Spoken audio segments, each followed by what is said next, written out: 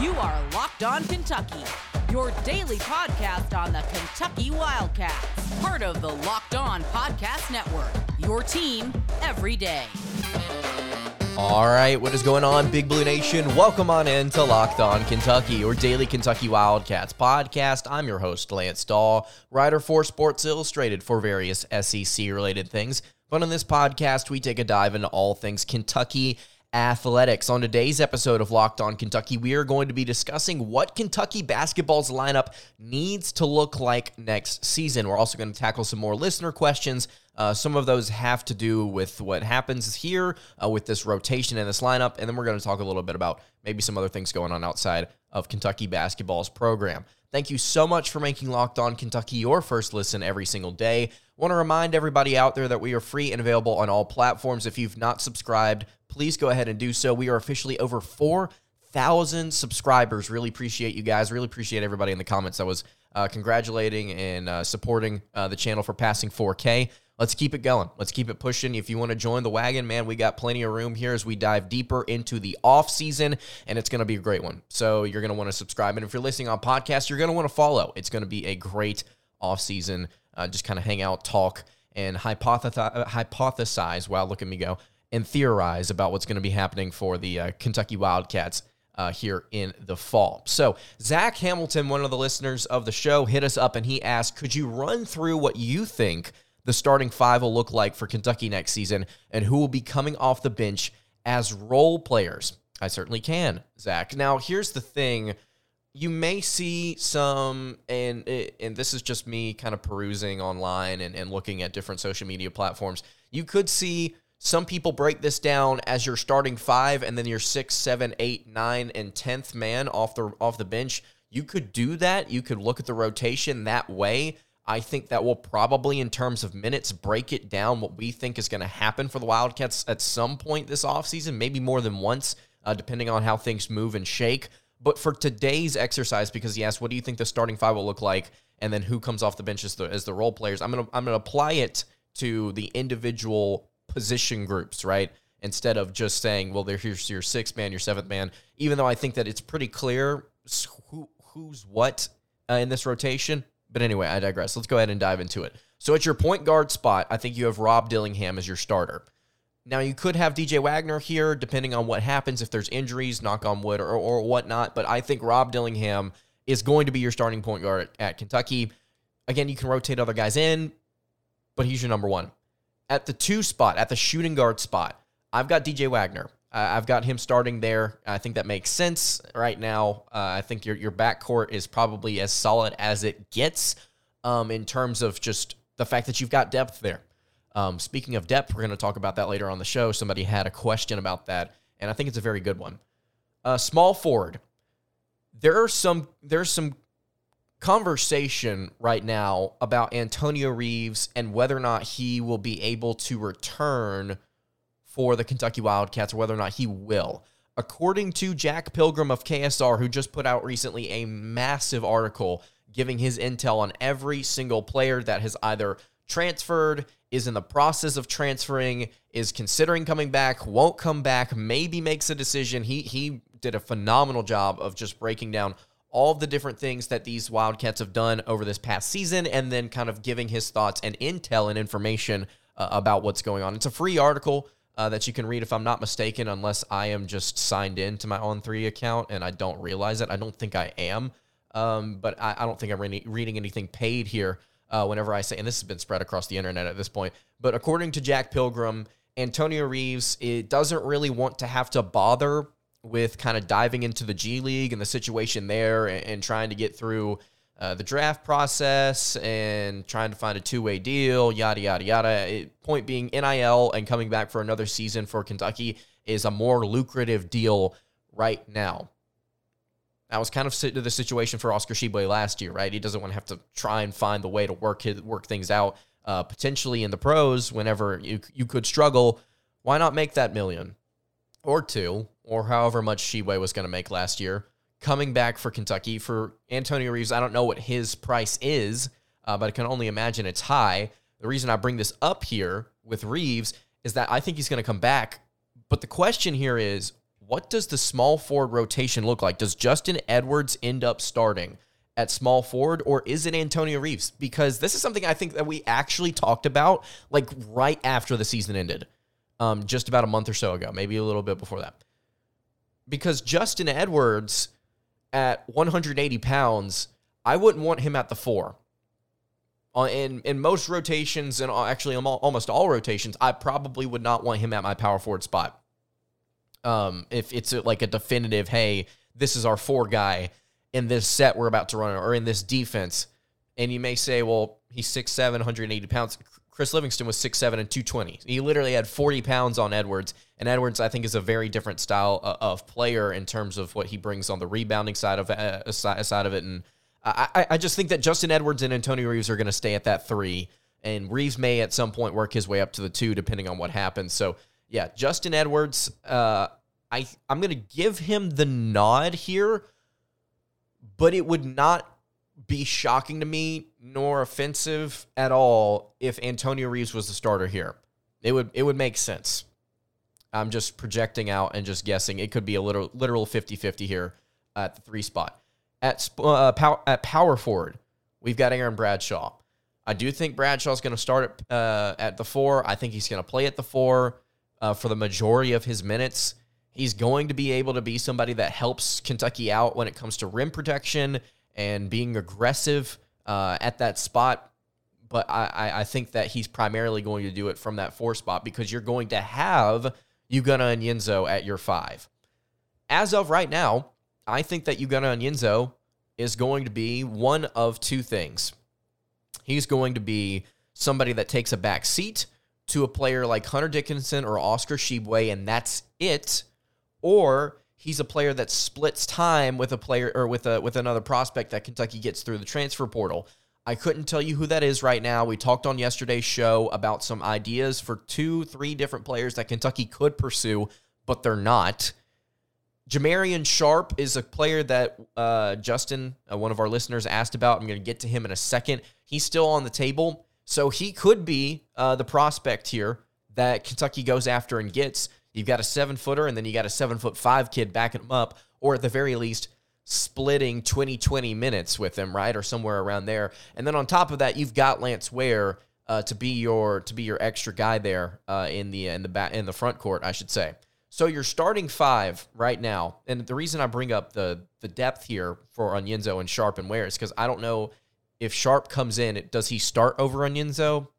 Again, it's a weird spot. So starting 5, Dillingham, Wagner, Edwards, Bradshaw, I'll say Onyenso, and then bench players, role players, Adu Thiero, Reed Sheppard, Antonio Reeves, a transfer power forward, and then Jamarian Sharp.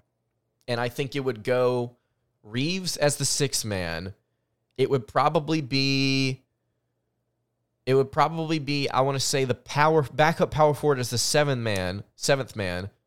No, it would be Jamarian Sharp as the 7th man. The backup power forward is the 8th man. Sheppard as the 9th man. Thiero as the 10th. Ware is the 11th. I think that's how it'd work.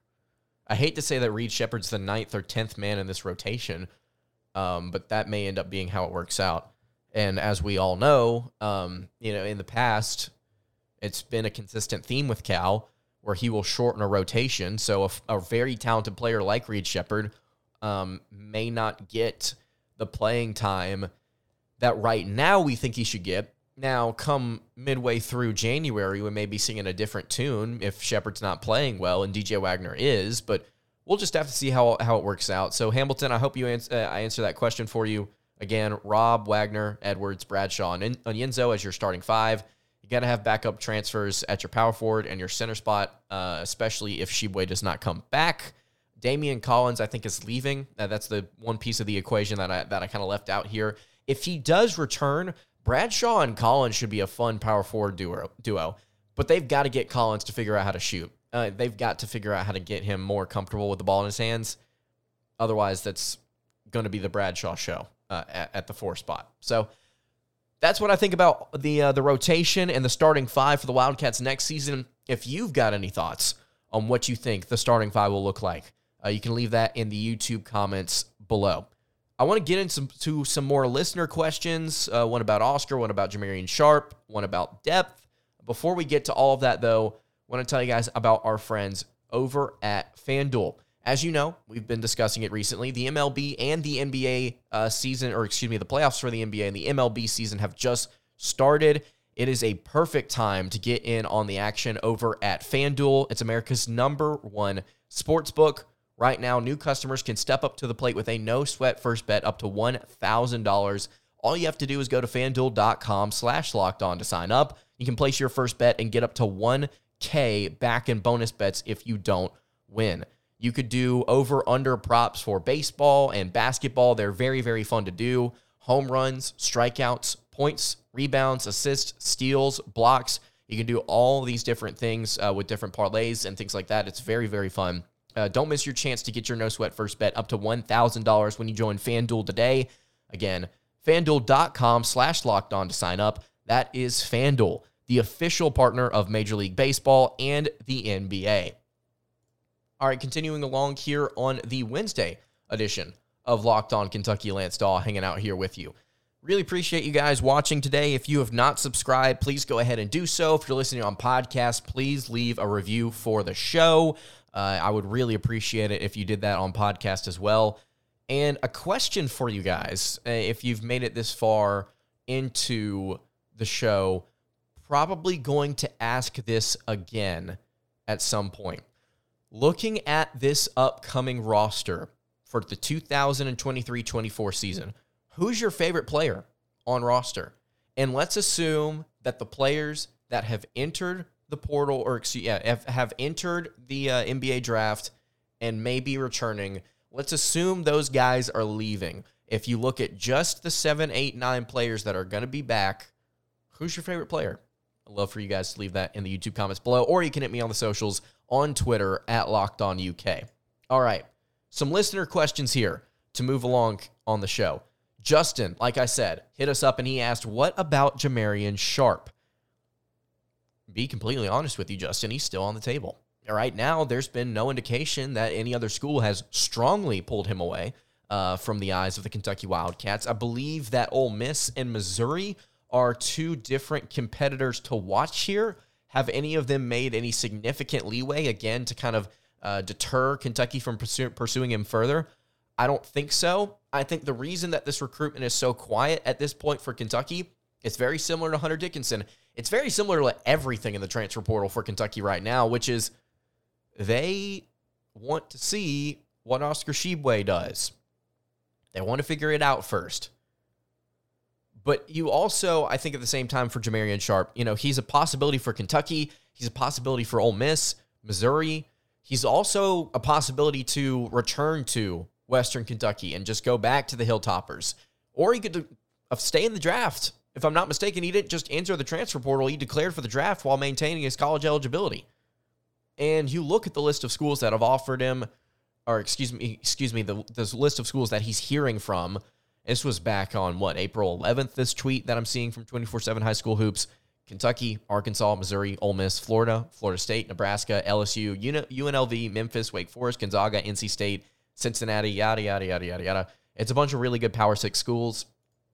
I think that Kentucky, it's similar to Hunter Dickinson, man. It's a very tall center that can do some really interesting things. Sharp, I think, would provide a lot more in terms of defensive ability. If you want to get him, you can.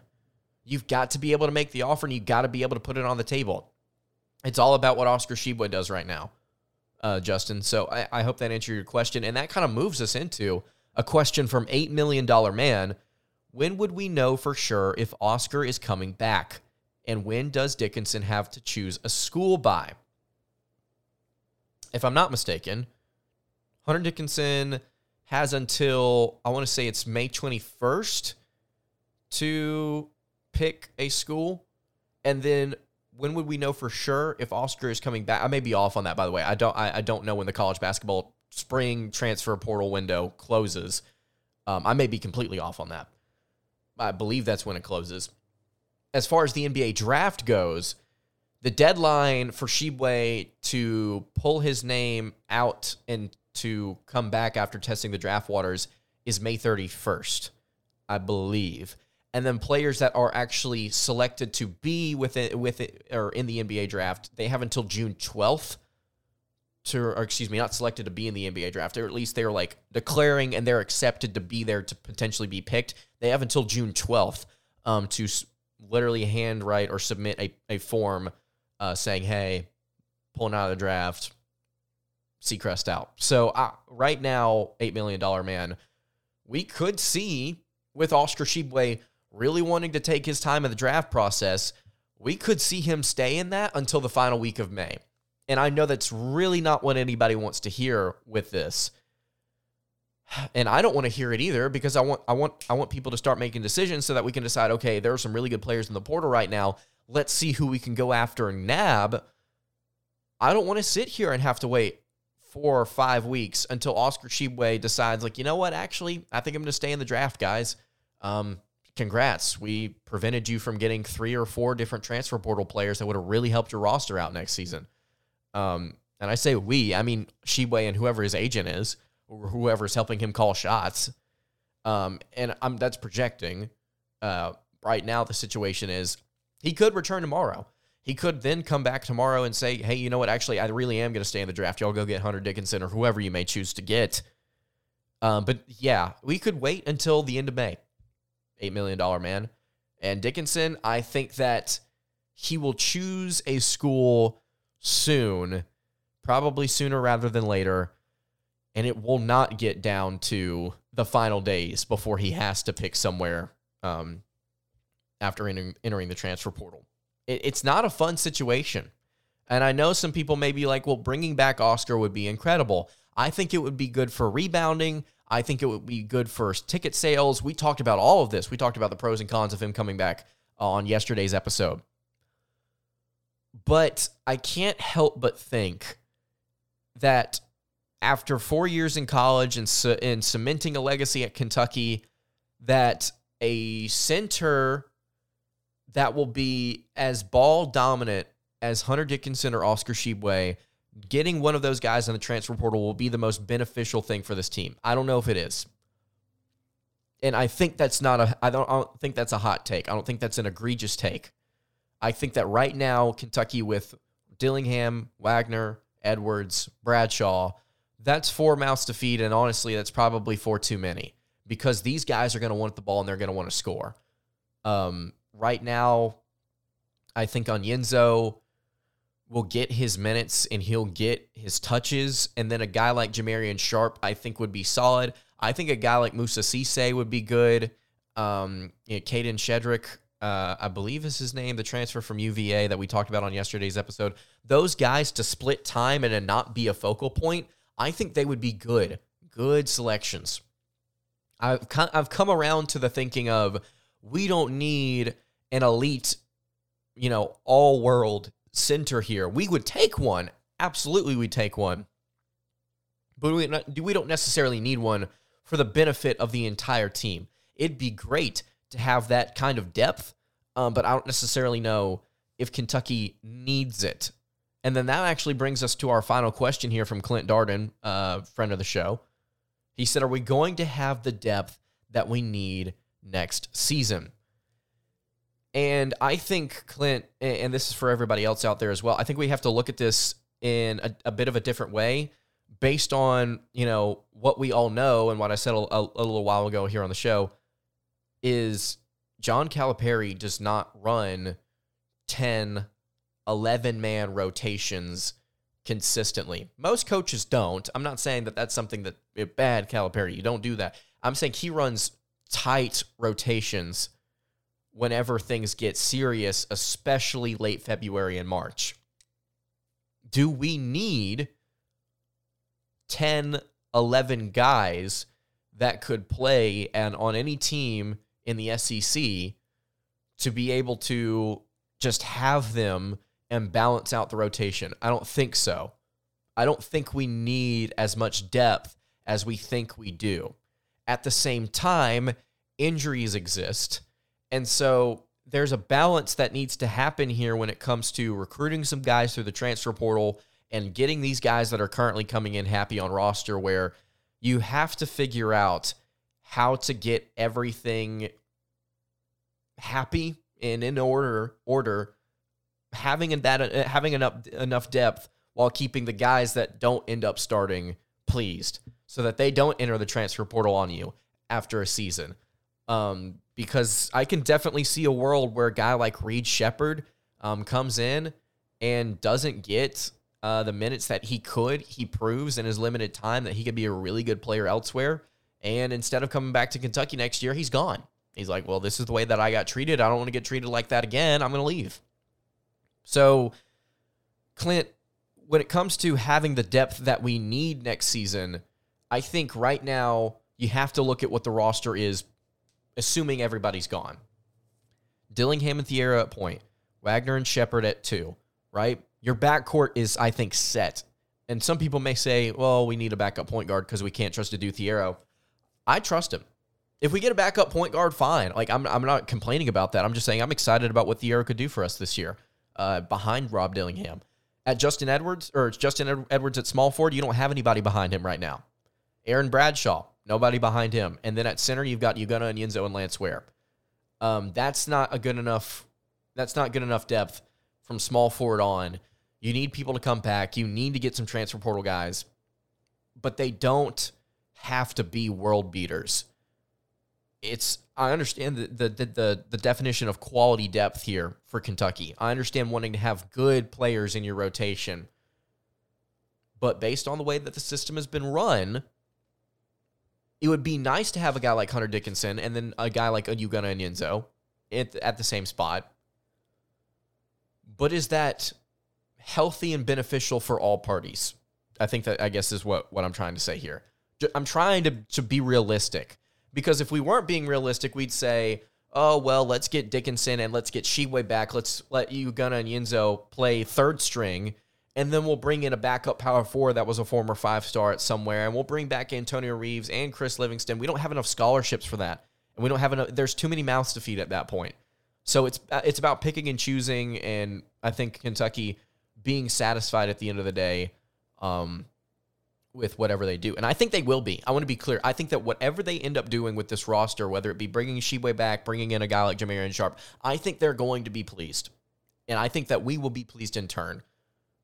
Because for the final time, it does not take somebody like Dickinson to make this roster whole. You just need a body that can play some defense, I think, in your front court.